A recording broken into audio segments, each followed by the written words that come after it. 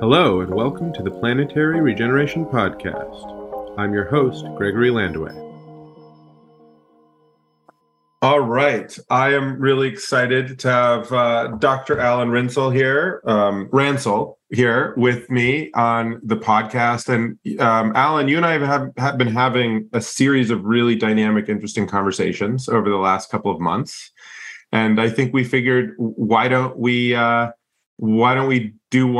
record one? Because this is sort of the fascinating leading edge of both of our grappling with questions around carbon markets. So I'm super amped. I'm excited to dig in. And you want to just say hi to the audience and maybe give a brief introduction to yourself before we dive in? Yeah, totally. Really happy to be here and talk to you. We have been having some awesome sort of conversations and thoughts over the past several months, like you said. So yeah, I'm Alan. I'm the team lead for Filecoin Green, which is a project aiming to verifiably decarbonize Filecoin itself, the decentralized storage network, and to build information systems to allow the greenhouse gas protocol to be built into Web3. So like, can we build systems to allow us to make strong verifiability claims and have the data available to back up those claims to a much higher standard than existing protocols and existing carbon markets, for example. So yeah, really happy to dig into a lot of these questions. Awesome. And where are you sourcing inspiration from? Like, who do you think is doing it well, or almost well enough that you're looking at what they've done and thinking, okay, there's some people to learn from? Yeah, totally. I mean, I get a lot of inspiration from the World Resources Institute, honestly, and how they've tried to go about building the GHGP in a way that is really rigorous, right? And lays out, like, here are all of the accounting options that you have, and here is how we should be thinking about these sorts of environmental claims. That's one. I get a lot of inspiration from WattTime and the folks in that area looking at electricity, trying to understand how we can ingest the information from power grids around the world to understand in sort of real time what are the emissions due to our electricity use, right? Because I think that's a place where people have been applying a lot of really rigorous thinking and tools to connecting some sort of environmental claim, which is, here's my emissions due to electricity, with data that's coming from power grids in real time. And I get a lot of inspiration, honestly, from Regen and from folks in the refi space that are doing a really good job pushing DMRV and going beyond, I think, what we have in a lot of existing offset markets, in which, maybe we have a methodology and we have data that is sometimes available and sometimes difficult to comb through and actually understand. When you have an offset, what does that offset actually mean, right? And I get a lot of inspiration from projects like Regen, projects like Gainforest, Open Forest Protocol, other folks in the space who are really pushing the envelope, trying to take some sort of environmental asset and not just make claims about the amount of carbon, either removed or in other cases, like sequestered or avoided, but also allow you to understand in sort of an ongoing way, what does the carbon corresponding to that offset look like, right? Can you take data from a bunch of different sources and allow you to back up this claim that you're making? Cool. Thank you. That's super helpful. And I was just going to say, WRI, they're not my favorite.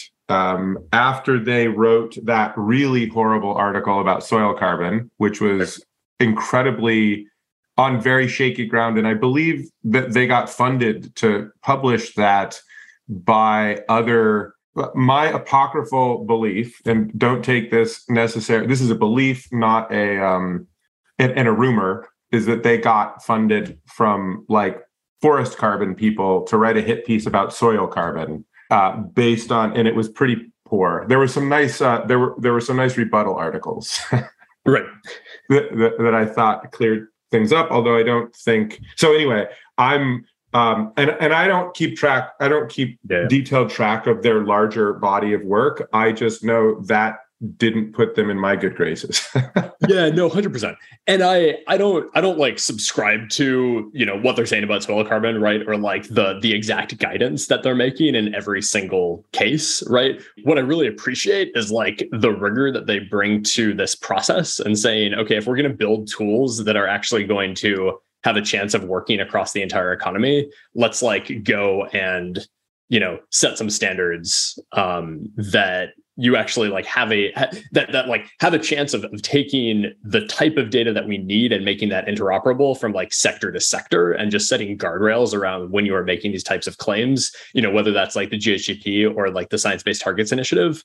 How should you go about making those claims? And what do you think about initiatives like the Oxford Offsetting Initiative? And maybe also, while we're at it, how are you parsing some of the new, the B0 and Silvera, and there's a couple of them out there that are sort of doing kind of audit and third-party ratings of credits? Is this useful? Is this static? Is it going in a good direction? I'd love to hear your thoughts on how you're parsing all of that information ecosystem. Yeah, 100%.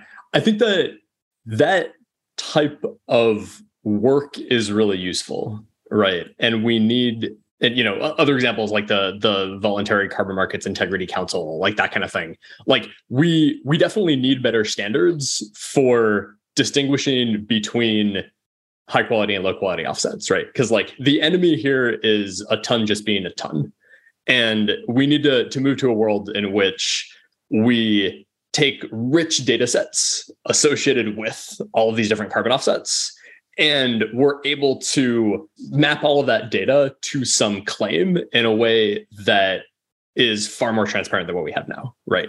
So it's like the forces that are pushing toward commoditization of carbon, in which every ton is fungible with every other ton, are a problem, right? And the forces pushing in the other direction of allowing us to sort of disaggregate carbon offsets and say, okay, this ton has these characteristics, and like ideally this ton relates to forestry work in some like specific geography. Those are really positive, right? Because like that's what you need in order to do a good job of actually making claims, right? Sustainability claims for your organization that are like really going to contribute to both decarbonizing the atmosphere and also having all of these extra co-benefits like associated with other planetary boundaries other than CO2 emissions, right? So, I think that's really positive. I think like that work itself is very fragmented. And I think one of the things that we have the opportunity to do in Web3 is bring in a scientific consensus and bring in different stakeholders who each have information to bring to the table about the quality of different types of offsets, and allow them to debate some of this in a transparent way, right? So like the projects I really like to see are less, we went and formed this third-party organization and we went through some sort of closed process, and here are the recommendations that we saw coming out of it. And the projects that I think are a lot more interesting to me are, here is a sort of ongoing public discourse that we set up in order to rate these offsets, take in new information, and continually update our recommendations over time. Yeah, cool. Well, I think, sort of pulling out a couple of the things that you've said, I'm definitely in heated agreement that the decommodification of carbon is really the appropriate pathway here. This tension between fungibility and non-fungibility, liquidity and uniqueness, I think is a really, obviously we also need to have tools to aggregate and fungify responsibly. And there's going to be sort of like filter choices at different levels of liquidity. And I think what's important for us to all understand is that at those different liquidity moments, when we choose to make something the same as something else out of expedience sake, right? There will be trade-offs. And so therefore, at each of those moments, there actually needs to be a transparent process in which people can understand what decision was made, why it was made, and how it could be made differently, right? So it's interesting because there's like this nested governance challenge around GHG accounting because it's a public good, right? Or a public negative. And we have to have a coordination apparatus to determine the price mechanisms. Yeah, and that's kind of what I'm hearing you talk about is like there are all of these different groups who are thinking about and have processes running to research and development frameworks for thinking about both how to develop a unit responsibly that represents carbon in a unique circumstance, but also how to value that for different stakeholders. Yeah, absolutely. Yeah, a couple of things you hit on there I think are really important, right? One, like we do need to aggregate and fungify in some situations because that's how you're going to get to scale, right? And we can do a lot to try and make the data available so you can evaluate these claims, like either as a person or as a smart contract, and try to say, okay, I'm going to buy these offsets and not these other offsets because this methodology is more complete or is higher scored or whatever those parameters are, right? And so I think that's one of the big barriers is in a lot of systems. I'm not talking about regen, but in many systems, right, for offsets, we don't actually even just have access to the data that we need in order to make those determinations, right? We know the number of tons, we may know the serial number, we may know the methodology being used, but we don't have like the underlying data describing like what does this offset actually represent.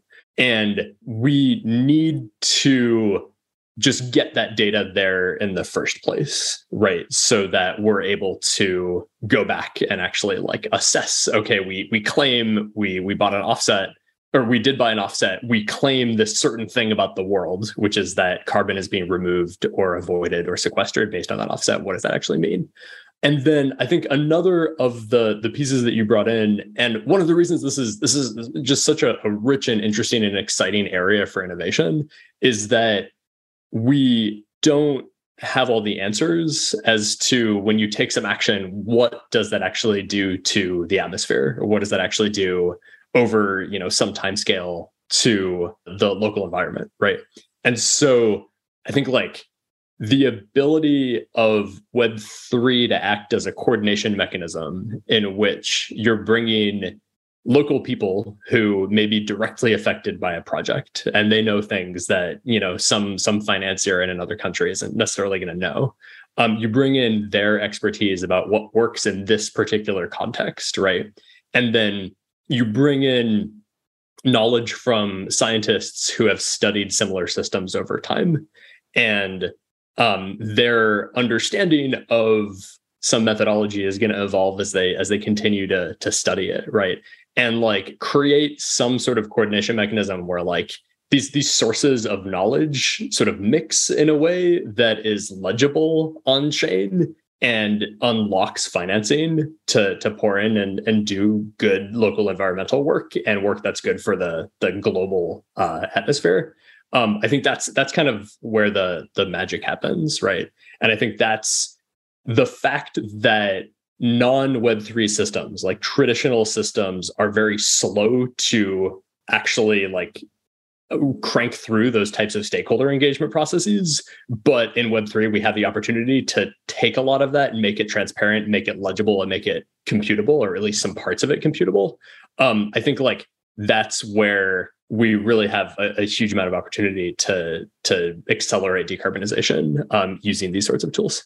So there's a whole rabbit hole that I want to go down with you. But before we go, I want you to expand on what you mean by Web3 can make certain important things computable. How is computation and the ability to compute going to change the way that these accounting systems interact with our economy or business logic or policy? What does computation uniquely bring? Why is it an important part of what Web3 is making possible? Yeah. So one avenue into this is thinking about what fiat money allows you to do versus what computable money in Web3 allows you to do. And so if you are imagining the economy as a system that's trying to model the external world, right, and like set up a set of incentive structures in order to make certain things happen in that external world, right? The economy itself sort of functions as this like both computation and decision making mechanism, right?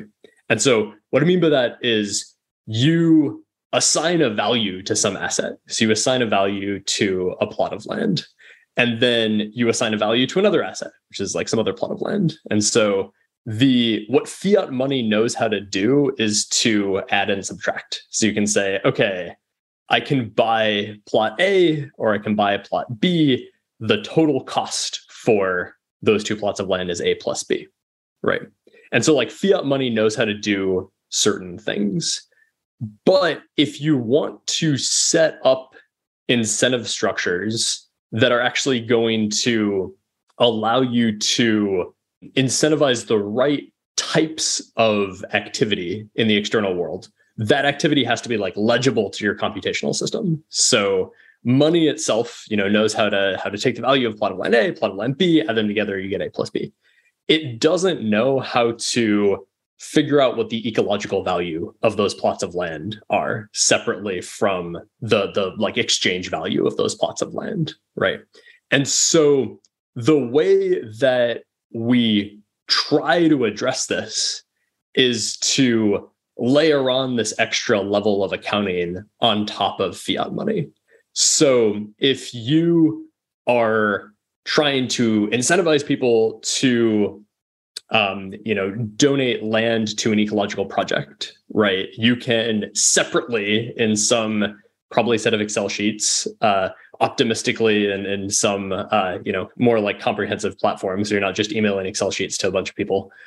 You can try to figure out what the benefit of those plots of land would be to a natural ecosystem, right?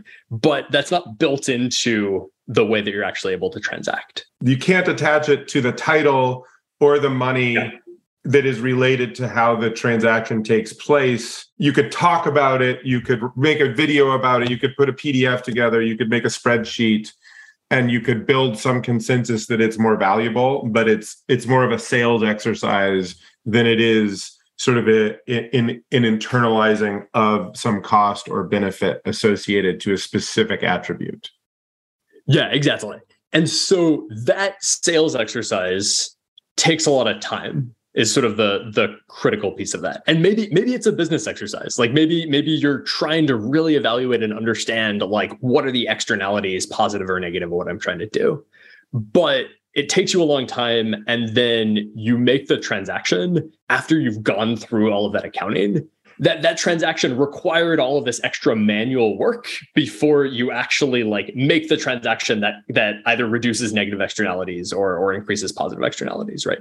And so if we are going to speed up these systems, we need better ways of taking all of that extra work that we can do to try to evaluate those positive and negative externalities and tie them directly to these transactions themselves, right? Another example of this, I was talking about positive externalities. So like the value of land to an ecosystem. A negative externality version of this is if you're trying to understand what your carbon footprint is, as you're making some sort of a business decision, and say you want to reduce the emissions associated with your operation. If it takes you a year to run through your carbon accounting for your business, and at the end of that entire auditing process, you have one snapshot of what our emissions are for this business and also maybe for the products that we're selling. And then your customer uses your numbers in order to do their own carbon accounting, and it takes them a year. And then their customer uses those numbers. Every step down the value chain takes another year for the information to flow through that company, right? And so the transition from making this manual to making this computable really means that we should be able to increase the velocity of externality information transfer through the value chain by orders of magnitude, right? So can we, rather than moving information about the carbon emissions intensity of my products through a value chain in years, can we speed that up to move that information in minutes? So are you using automation and computation interchangeably in that description? Because some of it sounds like it's an automation process, and obviously computers are great for automating. And maybe I'm making, I'm just like trying to, I'm trying to like get into your brain and understand, when is something an automation process? When is something a computation process? When are those two things the same? And when are they different? Yeah, so computation is modeling. So computation is just when you're manipulating information, and automation is when you're taking that information and making decisions based on it. So the reason that it's important to have computable money is that we have the information that we need where it needs to be there. So if we want to buy from the supplier that has lower carbon emissions associated with those products, we need to know what the carbon emissions are from supplier A versus supplier B if we buy a product from them. So that's computation. Where automation factors into that is the actual decision to buy A versus B. You can code a decision and you can replicate that decision over and over again based on a criteria that you decide upon as a business owner, for instance. Yeah, exactly. So computation is sort of table stakes for doing this. And you could compute, like having the computation element to this in order to allow you to just track how negative externalities like carbon emissions or positive externalities like flow through an economy.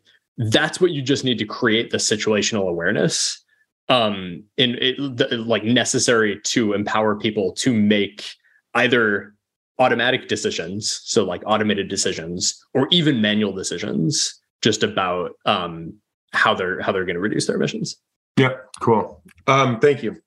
Okay, so now I think we should move into the dialogue about, I think we've been sort of framing out this large evolving discipline of GHG accounting.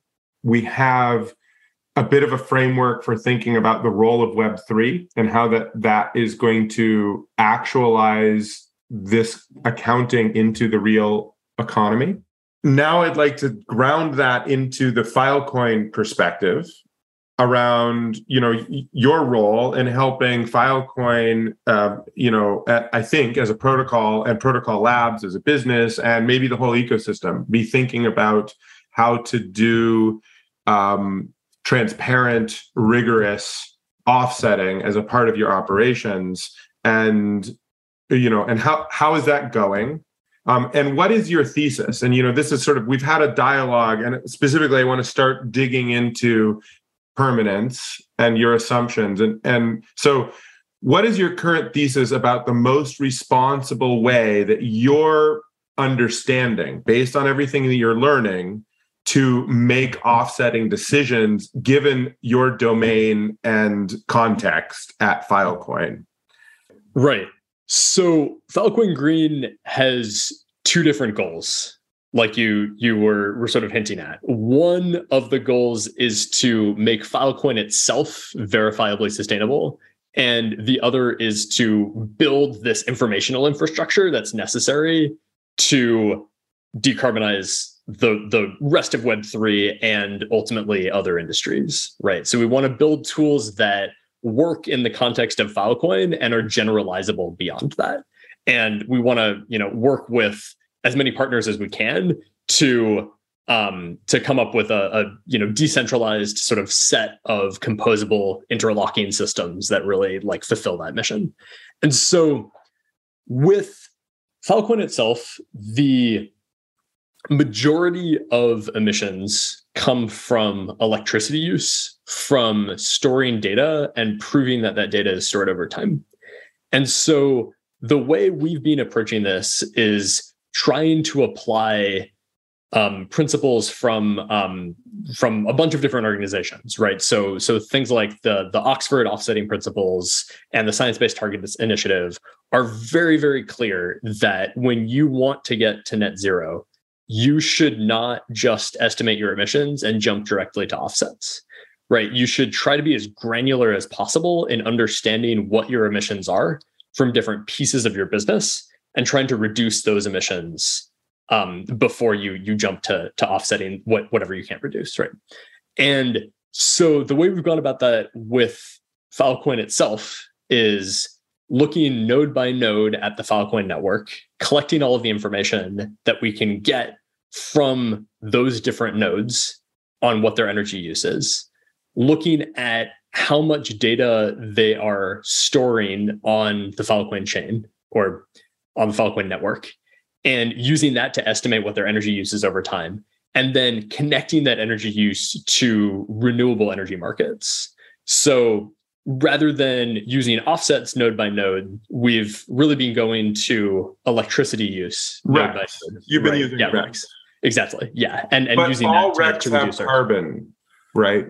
Educate me on this if I'm wrong, but my assumption would be even if you were to sort of like offset 100% of your energy with RECs, you would still then at the end of all of that, if we were sort of being honest about it, we would also have a carbon removal remainder that needs to be taken care of, right? Yeah, and you're talking about like the life cycle analysis going into like a wind turbine or something. There's no energy that doesn't have some carbon associated with its life cycle. Yeah, that's kind of what. Yeah, 100%. That I'm aware of. But unless you're doing some cool biochar pyrolysis, like weird, probably enormously inefficient, but except for the fact that it sort of sequesters carbon or something as a and the energy is just a co-benefit.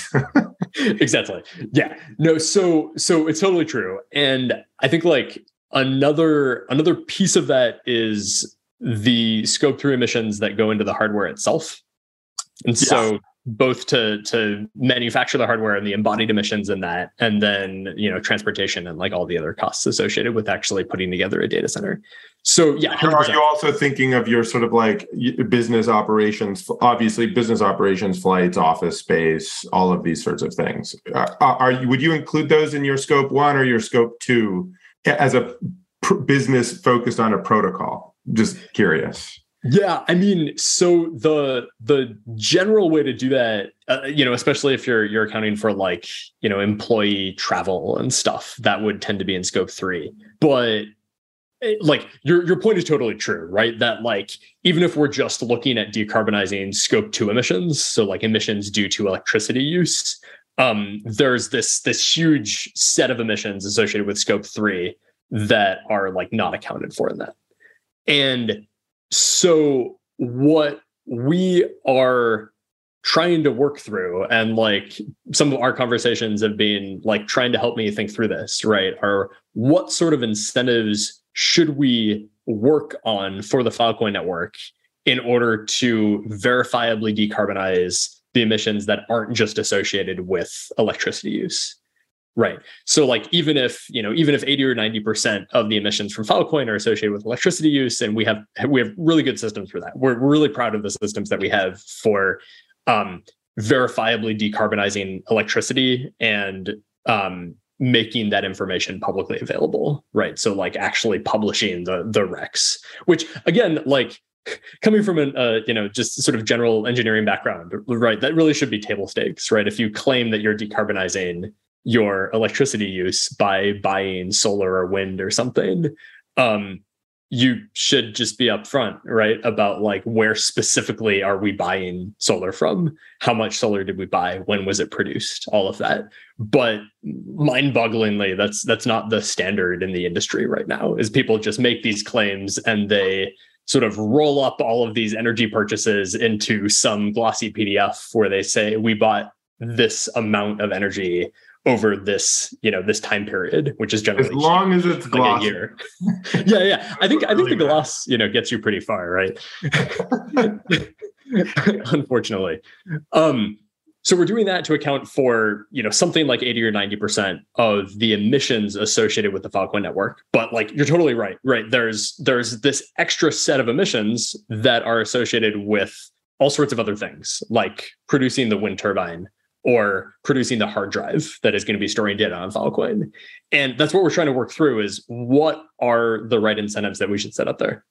And so I think that's some of the conversations that we've been having, right, are about things like the properties that a good carbon offset should have, right? And so we're looking at things like permanence. And I wanted to talk through more and get your take on what types of claims should we be making. And if we buy nature-based carbon offsets and say, okay, the aluminum that went into this hard drive rack has emissions associated with that, and we are going to buy nature-based carbon offsets in order to offset those emissions, right? Because generally, in order to make aluminum, it's very hard to get decarbonized aluminum, right? So we need to do something in order to reduce those emissions if we want to be net zero. So if we went with Regen to do that, like, how should we think about permanence associated with those emissions and, purchasing carbon offsets from a network like that? Yeah. And I think, yes, this is going to be a fun conversation. So I think I have been known to harangue usually on Twitter, the sort of like direct air capture approach in which permanence is considered the primary driver of value, and sort of say, no, I don't think that that's right. But before digging into that, I actually think it would be really probably valuable for our listeners for you to explain from your perspective, what is, as a purchaser, as somebody who's doing offsetting and trying to sort of like make and defend a reasonable claim and be a responsible business that is doing at least its part and maybe more to decarbonize the economy. What is attractive to you about focusing on permanence above all else, essentially, as the primary quality identifier for carbon credits when you need to make an offset purchase? Yeah. I think that if you are a business and you make a claim that we are carbon neutral, or this activity or this product is carbon neutral because we bought offsets, what people hear is, okay, because they bought this offset, the emissions associated with, this product are negated essentially for all time going forward. Right. And like, sometimes I get on a flight and they announce at the beginning of the flight that this flight is carbon neutral. And I want to like smash my head against a wall. Because, they're buying a bunch of offsets. Most airlines are buying pretty cheap offsets that, and they're probably not even differentiating between, is it like a renewable energy offset? Right. Is it a avoided emissions deforestation, like avoided deforestation, forest conservation offset? Is it, right, what is it that is the actual claim? So that's so you're sort of saying, like, within that wild west of like, who is making what claim and what standing do they have in order to sort of be marketing at that stage? And what you're saying is, from your perspective, what you want Filecoin to be able to do is to say that this is permanently, as if this emission never happened. Yeah, and I think that the two really key characteristics there are like durability or permanence and additionality, right? So it's like, we did something with this offset. When people hear this product is carbon neutral, what they know emissions are happening as a result of that product, right? Maybe that's file storage, maybe that's taking a flight, maybe that's some other product. So they know there are direct emissions occurring. And then they say, okay, this is coupled with some offset. And because it's coupled with that offset, the emissions profile of the atmosphere for all time going forward is going to be just like we didn't have those direct emissions. Right. So that's why like both the durability and the additionality are, I think, really key in how people understand those claims as being made. Okay. I think that's probably, I can't speak for other people. So I don't know what people are thinking but that seems logical, that's sort of a common understanding or misunderstanding.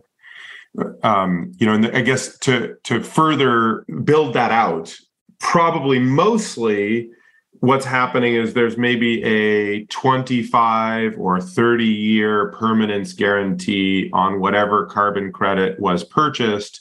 So really they have offset that emission for a period of time after which there's no guarantees. It could be that we just don't know after that. There could be a land use change, or the project cycle could change, or something else. Sometimes it's 100 years. Sometimes, maybe longer. Is that accurate tracking to, how you'd think about it? So that's not good enough that the length of time is an important value vector and maybe should be reported as part of maybe what you're really saying is, hey, I'd actually prefer for there to be a time unit associated with all claims. Yeah, I think there's 3 different like timescales and levels of interpretation that are really important. I think the long-term one, and the one that has sort of like the least level of sort of granularity associated with it, is when you communicate to some member of the public that this thing is carbon neutral, and it's not a detailed report. It's just like, they glance at it and move on, right? I think how they interpret that is forever it will be as though this emission didn't happen, right? And so that's why like that actually does align with like durable carbon removals, right? If you just like tell someone this is carbon neutral and they think, oh, that means forever, so that's one level, and that's sort of a like public communications level. Then I think the next level is you have a glossy PDF, but not necessarily like, granular DMRV. And the glossy PDF version is, okay, we are, as some like large corporate, we are offsetting our historical carbon emissions, right? And so like maybe they do an analysis that shows, okay, like here are emissions over time, here are offsets that we've purchased, and you may actually disclose the amount of like time that's like contractually associated with those offsets, right? So maybe they do buy 25-year offsets or 50-year offsets or 100-year offsets, and they like should, and as far as I know, frequently do report the time period over which they are like offsetting those emissions. And like the implication is, if this company is still around in 100 years and they're still making claims about having offset their historical emissions, they should be upfront about renewing those contracts after they lapse initially. Does that kind of make sense? Like if you are reporting about like the integrated emissions minus offsets of some company or like entity over time, like you should be straightforward about like the length of those contracts, right? And I think some are and some aren't. And then the like third, like more granular, shorter timescale part of this. Yeah. Question. From that accounting perspective, GHG accounting perspective, does that mean that, if say I want to have 1,000-year green light, can I just go buy the same ton 1,000 times? No, I mean, if it was a 1-year ton, I could just buy it 1,000 times and I'd be good to go from that. I think there's a strange like time discount. There's like a very strange accounting problem here that, yeah. Anyway, is that a naive and appropriate, but appropriate way to deal with that problem? Just be like, okay, so it's 30. So yeah, I bought some carbon credits with 30-year permanence guarantee. What I wanted really was 100-year sort of guarantee, because that's what we're going to base our sort of like metrics and our claims and whatever. We'll renew it at the end of that or whatever. So I'm going to buy, 3.5 of these or whatever.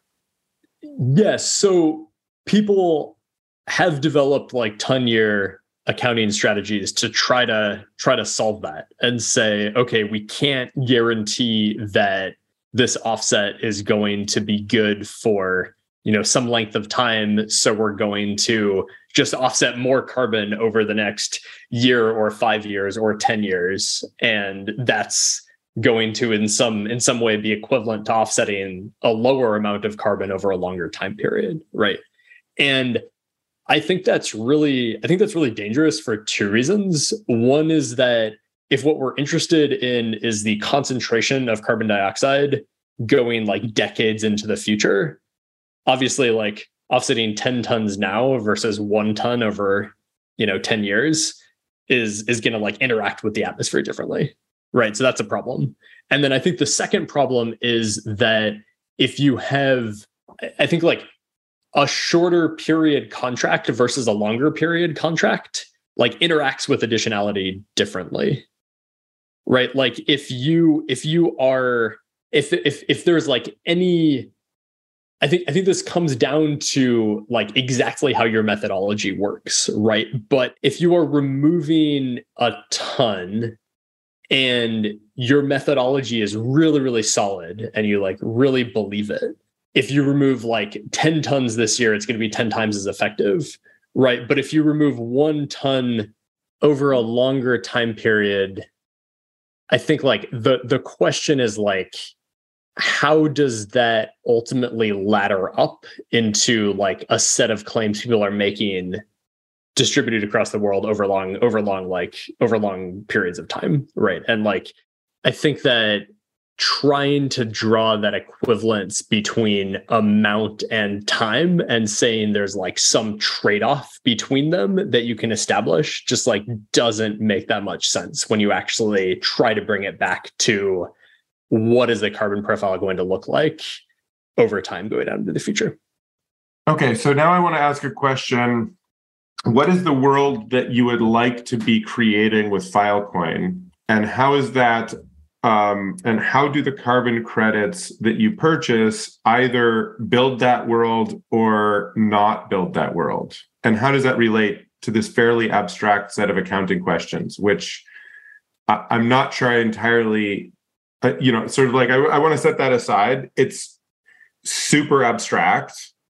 And my guess is with the accounting questions that you have a more solid understanding of what the general you're reflecting more of the consensus reality around carbon markets than I would be, but I think that most of that is crazy.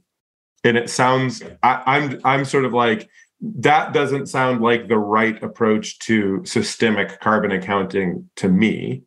Something about it. Like there's elements that I fully resonate with, right? Where we want to be very specific about who's saying what about where, what the claim is, all of that. It's like there's these set of first principles, 100% on board. But then there's sort of like the way in which the industry has abstracted and created terms such as additionality and permanence, and what a carbon credit claim means to some people versus other people, and like the contracts behind that and all of that other stuff seems to sort of like get itself, I would say it's getting itself into an untenable, like unworkable cul-de-sac of maybe of a giant carbon nothing burger that I'm very skeptical that like 1,000 year, like the 1,000, like that just like, oh, the way to fix that nothing burger is to make a magical 1,000-year carbon credit with direct air capture. I guess I'm skeptical of that being the conclusion. And I would tend to sort of like back out of that and say, if we were to design from first principles a global carbon accounting system that puts the appropriate pricing and has the appropriate real-time data mechanisms to do so, we can think of a whole carbon cycle. We can think of emissions. We can think of the storage, and we can think of sequestration as basically the three different phases of the life cycle of a ton of carbon. And we can assign value to each of those actions. Like we can assign a removal value and a storage value, and we can account for those things over time. And then we can sort of like more intelligently and easily bring that onto our balance sheet, which I think maybe accomplishes what you're talking about in a way in which we would sort of like have carbon leases, basically, where you're like paying for a guarantee of carbon storage for some period of time that relates to your business planning and, and the larger global nested jurisdictional accounting system and other things.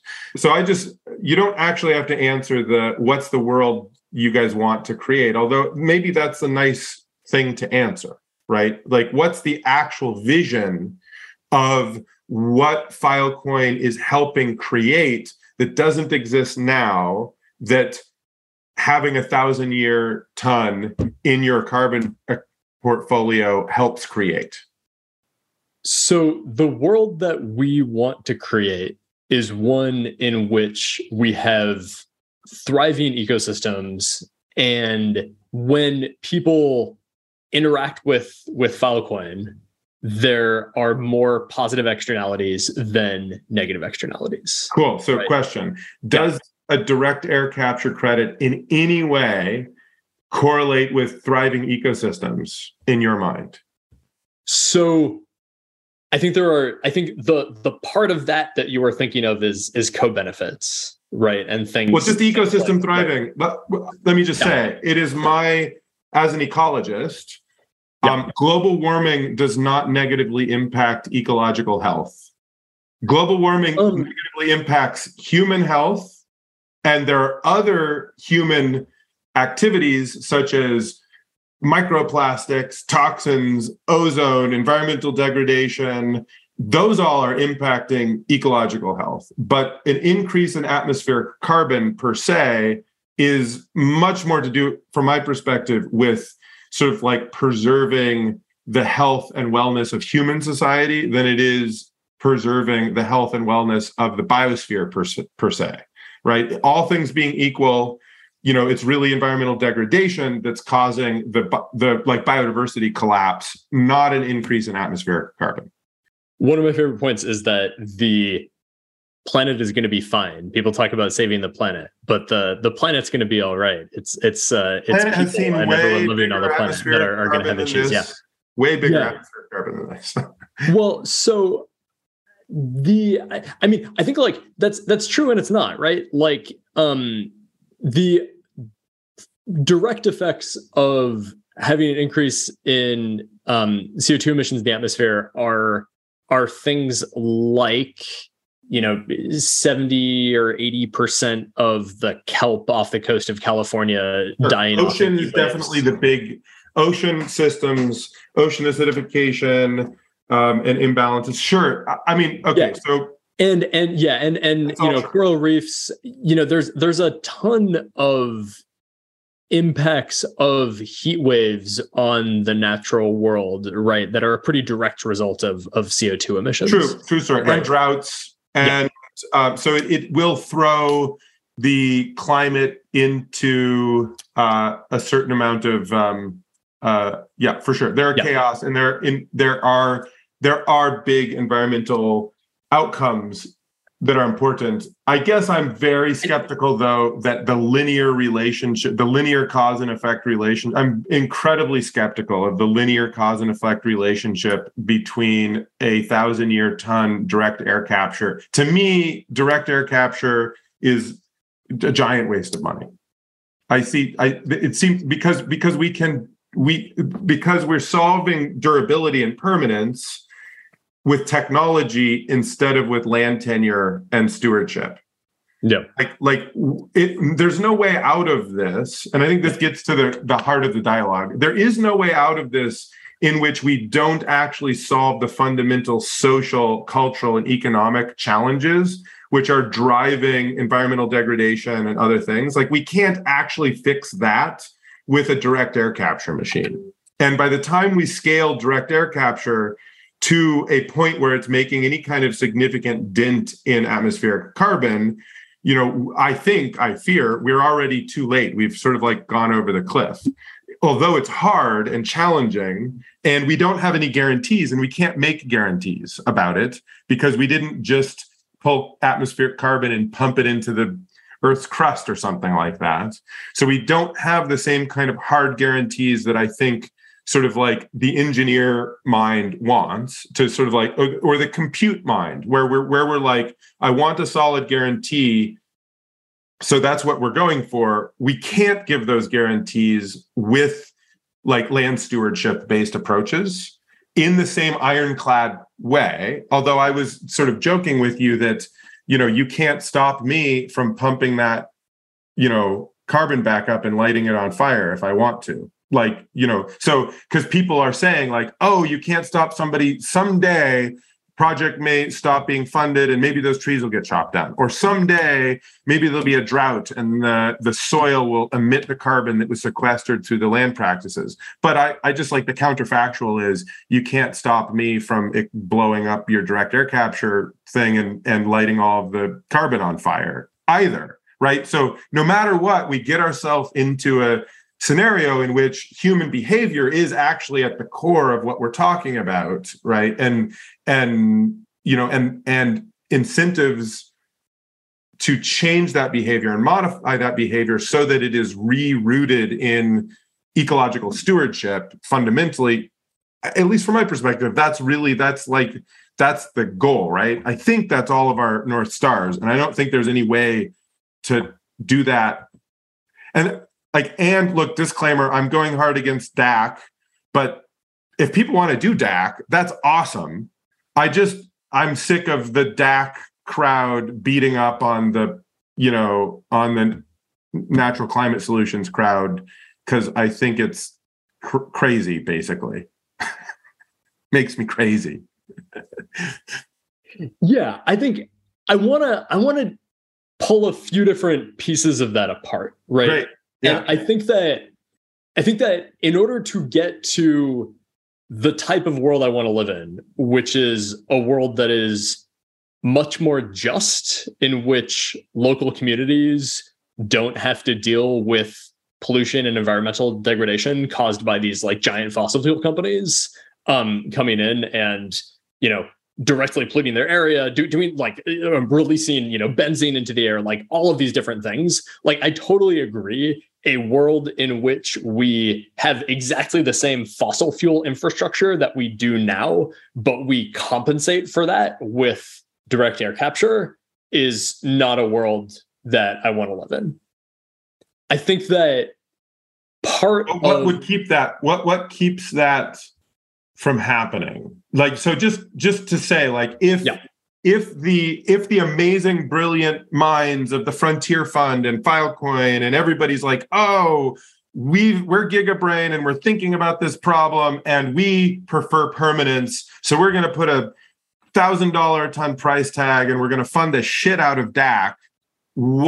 In what way does that not end up in that scenario that you're just noting you don't want?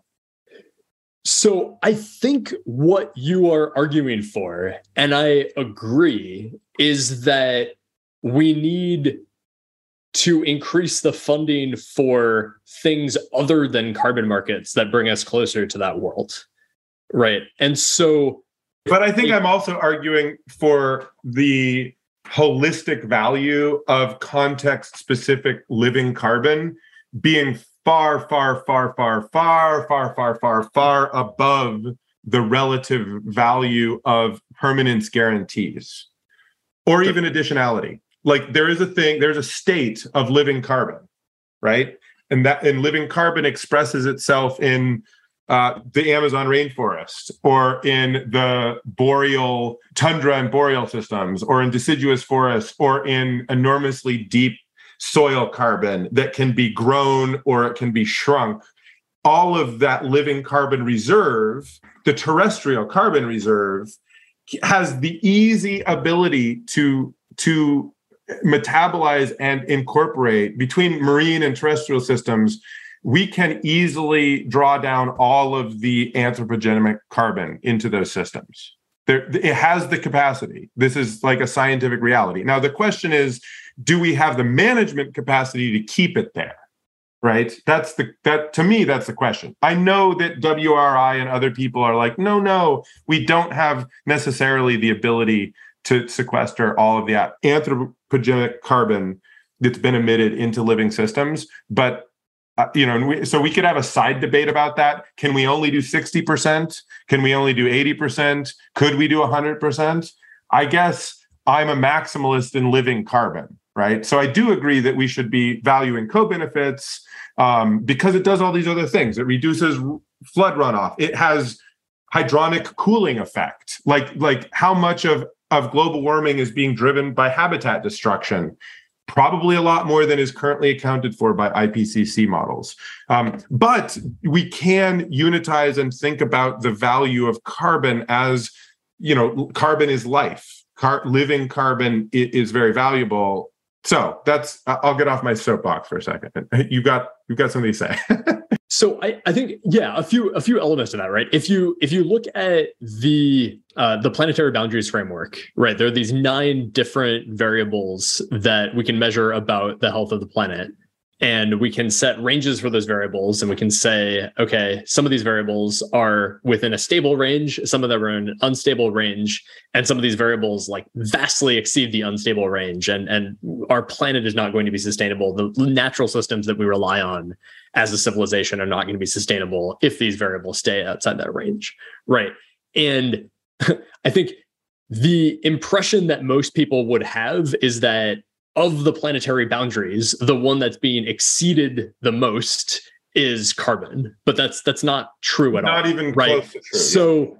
So carbon markets get a lot of attention, right? Because the public perception is that CO2 is where we've sort of most exceeded. The public perception is wrongfully that climate change is actually the big problem, right?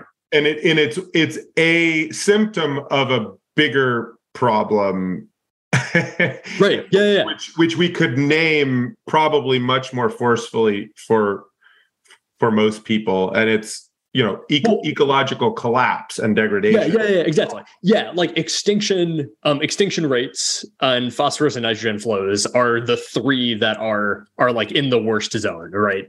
And so those are all directly related to land use. I do think ecological like extinction is closely tied to climate change in a lot of environments, right? So you do have heat waves that kill off disproportionate numbers of insects and birds, right? But then on the other hand, those heat waves are driven by environmental degradation. And so there's a more direct relationship if you're doing ecological restoration, afforestation, reforestation, conservation, and the sort of biodiversity preservation than setting up a DAC system in Canada or something like that. And anyway, right. So there is a direct opportunity to intervene there. And yes, the permanence might be less, but it's way more bang for your buck. So the issues that are tied to all of that, right? The issues that are tied to ecosystem collapse have most directly to do with land use, right? So correct. We need to, I think what you are arguing for, and what I would absolutely agree with, is that we need to change globally how we use land and devote more of it to preserving the natural world. Correct. And things like the Half Earth movement are taking that head on, right? And I view DAC as a threat to that, as a focus that we actually get enough attention to focus on, because I see people putting their budgets into DAC instead of putting their budgets into the change of land use to fund it. So it is the most criminally underfunded thing in the climate movement. It's ridiculous, how much DAC has gotten funded over the last 5 years versus how much natural climate solutions are getting funded, it's just absurd. It's crazy. I saw a graph. I can't remember the numbers, but it was like, it was insane. It was orders of magnitude more funding was going to technological carbon sequestration than natural carbon sequestration solutions. And I totally agree. Like, you're not going to technology your way out of ecosystem collapse unless you change how we use land on like a planetary scale, right? But I think that saying that we can shift that or solve that by selling carbon credits that have low permanence is not necessarily the way to fix that, right? Like, I don't know if I disagree. I kind of disagree with that. So if you're changing, so land use decisions get made for economic reasons. Yeah. If you change the economic reality for a land steward in such a way as they're committing to a long-term shift of their land practices, whether that's to conserve a forest or to shift to regenerative agriculture or whatever it is, that makes the land use change, right? So then the land use change has just been made and for a generation, essentially. I mean, most of these agreements are generational, right? Maybe we can get into longer ones, but this is the generation we have. This is the moment of action we need. So it does actually meaningfully, radically impact the economics for land stewards in such a way as they will change their land use behavior. And, as a planet, we can radically shift our land use. I mean, I think that I think them's the facts. Right? That people do accept money to change their land use behavior, and that there are quantifiable and rigorous carbon outcomes that can be valued and can, in addition to other things which we could also value, which is great. And Regen Network's very excited about those other dimensions as well, of course. But yeah, I mean, I think I just push back on that. Yeah, I mean, I think it comes down to the question of what sort of guarantees do you need around that claim in land, that change in land use, in order to license someone else to emit a ton of carbon? Right. Like that ton is definitely going to be out there for, 1,000 years. Right. And I think that unfortunately there have been, well, first off, I think 1,000 years is probably not the right time frame as much as I like it.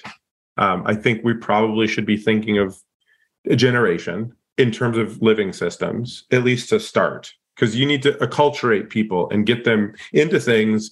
I also think, we're going to need to follow on, right? So I guess I'm thinking of this as like, there's no way to get this done and dusted. We're going to have to re-up this, and there's going to have to be an annual stock take, and there's going to have to be an adjustment of the value of carbon, and companies and nation states and individuals are going to have to be continually engaging in a reaccounting of the carbon cycle. I kind of like take that for granted, like that we're going to have to be doing that, like global accounting. It's like, it's going to be tax season for everybody, and then we're going to have to re-up land tenure. But if there's success, right? If you have projects in which there's success, the success breeds success, and there will be more and more projects, and there will be more and more also cultural acceptance of the value of the unitization and the value of those, more healthy living systems and the transformation of land use. Right. And clearly, like that's what we need, right?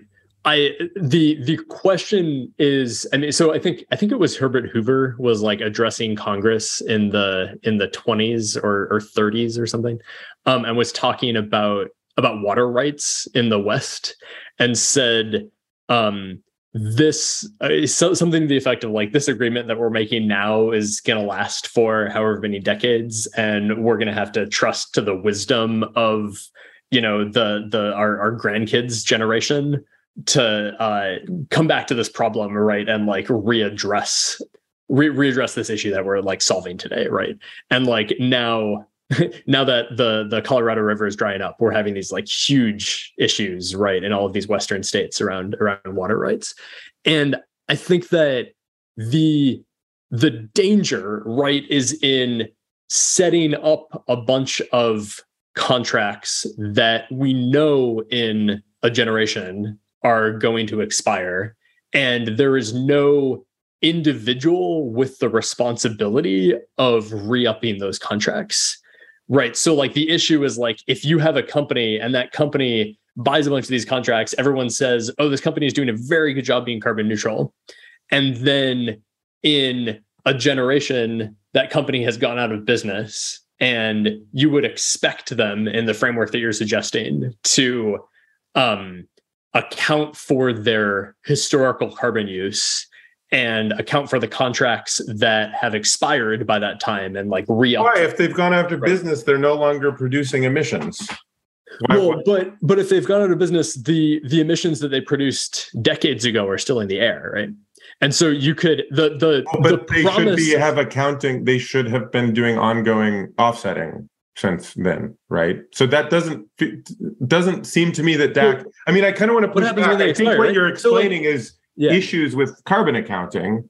I don't see in any way that DAC gets out of this. There's no way in which DAC. Does, right? I don't see it because, unless you don't care that there's a giant, like, military industrial complex sized DAC system to remove carbon and use energy to remove carbon at the same, like the in-breath and out-breath of a giant globe spanning industrial system, because how are you going to keep that from happening? You still have to, over time, humans have to adaptively manage and make policy and decision making in order to keep that from being the outcome. So either way, either scenario, like if we go heavy into DAC or we go heavy into natural carbon solutions, you're in a scenario in which there is the potential of disaster in which future generations need to be involved in making good decisions.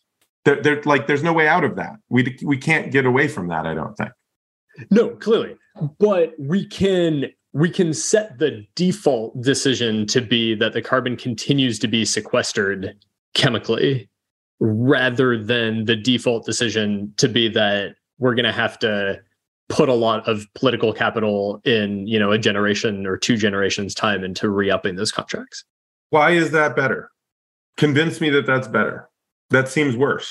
We have to, if we take for granted that we have to solve land use. Yeah. And we're going to have to expend capital, political capital, financial capital, and incentivize and reformat society. We both agree that has to happen. There's no way out of this without that happening.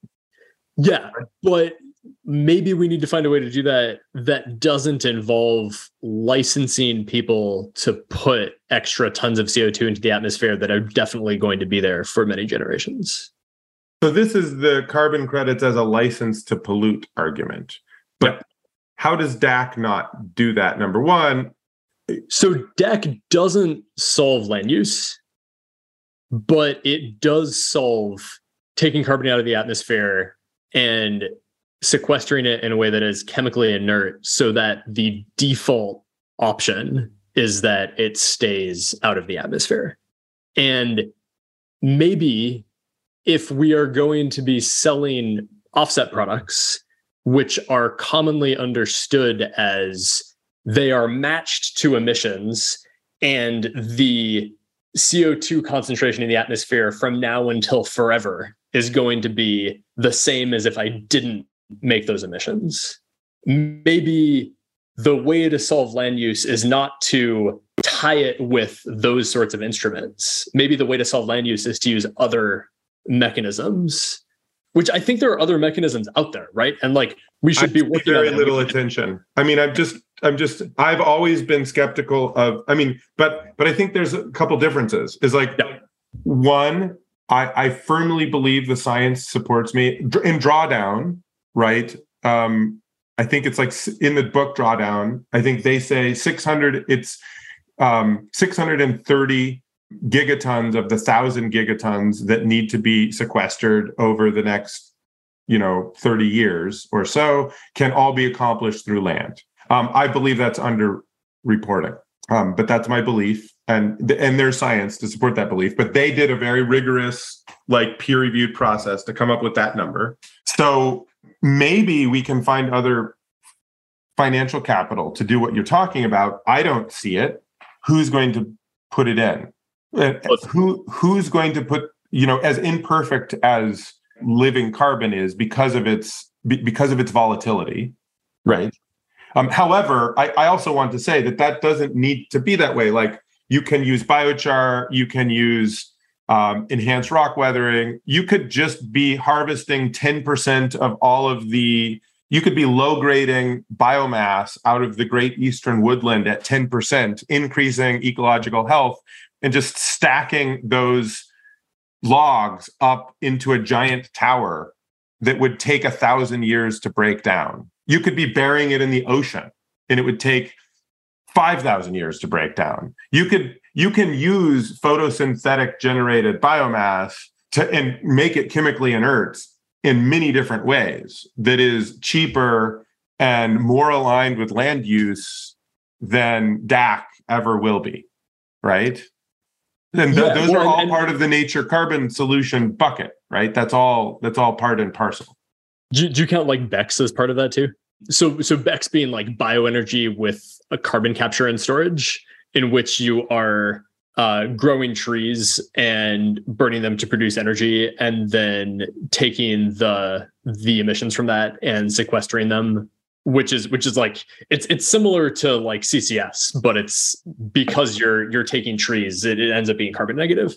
But it's like, I mean, it's the sort of solutions that you're talking pyrolysis, about. Like is it a pyrolysis based system, or you're just piping the smokestack through like an algae system, or you're doing some other? Yeah. I mean, broadly speaking, yes. Like the integration of, because land use includes food, fuel, fiber, pharmacy, all of the different uses, and so to the degree to which you're leverage in, and there's all sorts of things where if you get too linear, we may end up with a system in which, biomass fuel is very scary, or biomass fuel could be really inspiring and epic and decentralize energy systems and create durable inert carbon sources as part of a living and human land use system, right? That's all part and parcel. And that's where most of the most durable solutions are. However, there's like a spectrum, right? And so I think the markets are perfectly equipped to just simply discount the like permanence guarantees and have that be part of the pricing that's taking place. So I guess I'm not ready to, I'm not ready to give up on the living carbon, the natural carbon solutions. I think I think we need to be precise about the guarantees we're making and the claims that we're making, but I think they're probably better than DAC. Yeah. So two different things. I think if you look at the global system at scale, you are totally right that we can and should find land use changes which are going to sequester carbon, and we should incentivize those. And if we can do that at scale, it's going to make a huge impact. Right. I think where that then collides with the way carbon accounting is done now is that for that plan to be effective, and to convince me that that's going to be effective going out into the future, that has to be done collectively. The way carbon accounting is done now is individualized at the level of individual companies, individual people, individual industries. Well, people are making net zero. I mean, there is a sort of collective. I mean, there is a Paris Agreement and a net zero pledge and science-based targets that are sort of like generating a communal field of commitments. So it is requiring individuals and companies to say yes, but then there's regulatory, like ESG accounting frameworks and other things that are sort of starting to add layers of us doing it together instead of just individually, right? Right. Maybe that's not enough. So if you look at a spectrum, and on one end of the spectrum is like Delton Chen's global carbon reward, where it really is this like global collective effort. And on the other end of the spectrum is individual consumers buying carbon credits. Mm-hmm. I am convinced, right, that on the collective end of the spectrum, changing global land use policies is going to get us where we need to go in terms of carbon drawdown. I'm also convinced that on the individual end of the spectrum, if everyone buys truly durable permanent carbon removals, that, you know, using something like DAC, that will also get us where we need to go in terms of the CO2 profile of the atmosphere going forward over time. And I am like, a third thing I'm convinced of is that land use policies solved at a collective level are going to have a huge amount of other co-benefits, right, that like DAC is not going to have. You think that you have hope that those will be solved at the policy level? I guess in the meantime, I wouldn't say that we shouldn't do that. We should.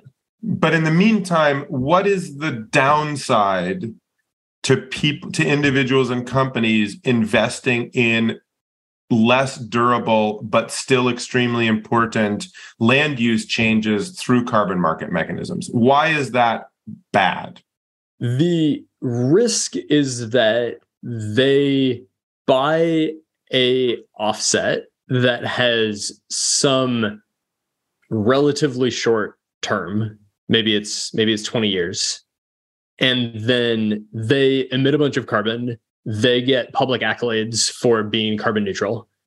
And then after that contract is up, the carbon stays in the atmosphere. But can't we easily solve that risk just by the information technology system that we're all designing together in Web3, in which in 20 years, we would just like have a little alarm that sort of like springs up and says, this company or individual is no longer carbon negative because the term of their carbon agreement was up and they didn't renew it?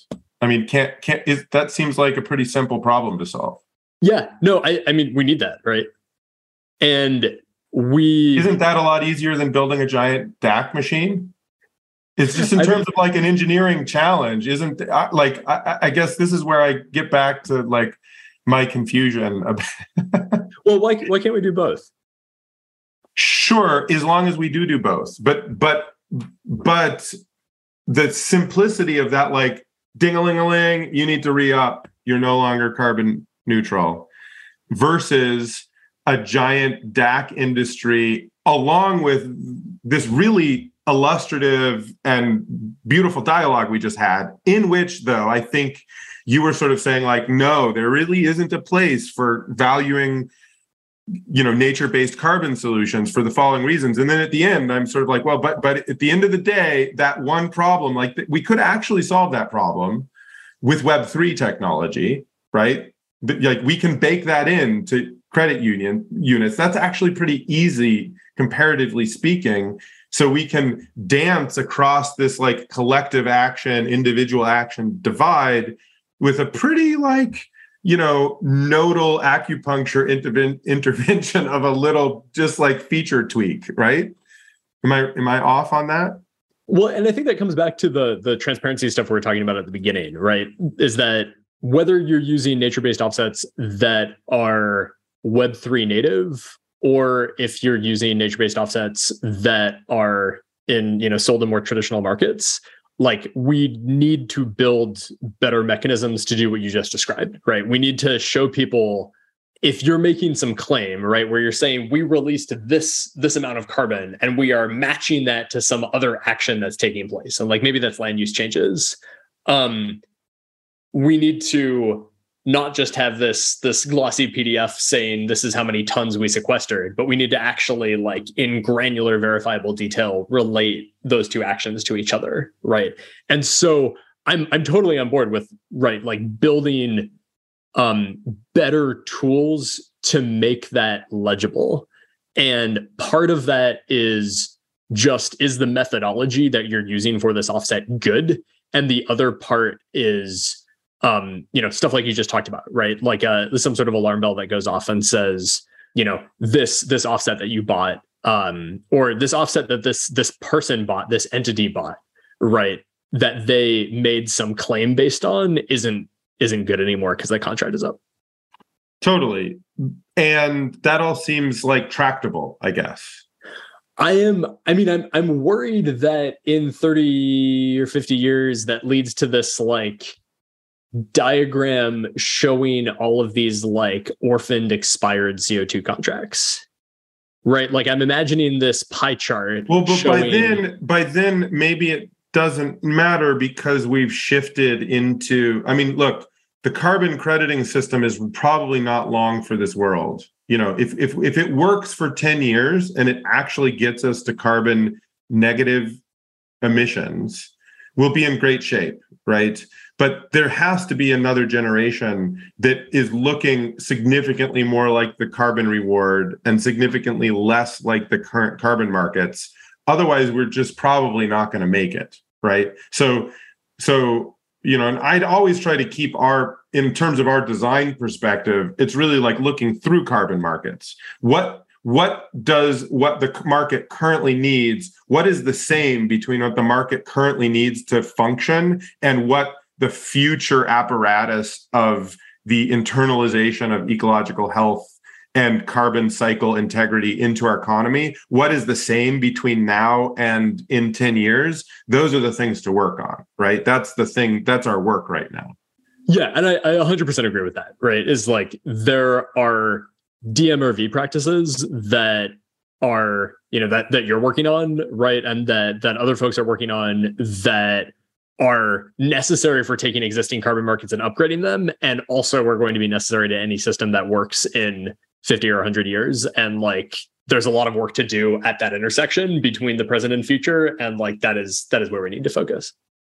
Yeah. I think that's a nice place to start wrapping. When are you guys going to fill your portfolio with natural climate solution credits? It's a good question. This has been super helpful for me to understand a little bit deeper about, where you're coming from and how you're thinking about it. And maybe like you as a representative, because I think there's a lot of smart people who are thinking similarly. And then there's like me. And maybe some other heretics out there as well.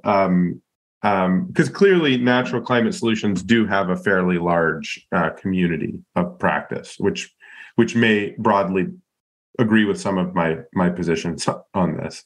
So this has been fascinating. I hope it's been as fun for the viewers as it has been for you and I to sort of like walk through this dialogue and sort of drill into another level of depth. Absolutely. Yeah, it's a pleasure talking to you as always. Yeah. Awesome, Alan. Well, looking forward to seeing you before long. And let's connect again soon. Sounds good. Awesome. Thanks, Terry.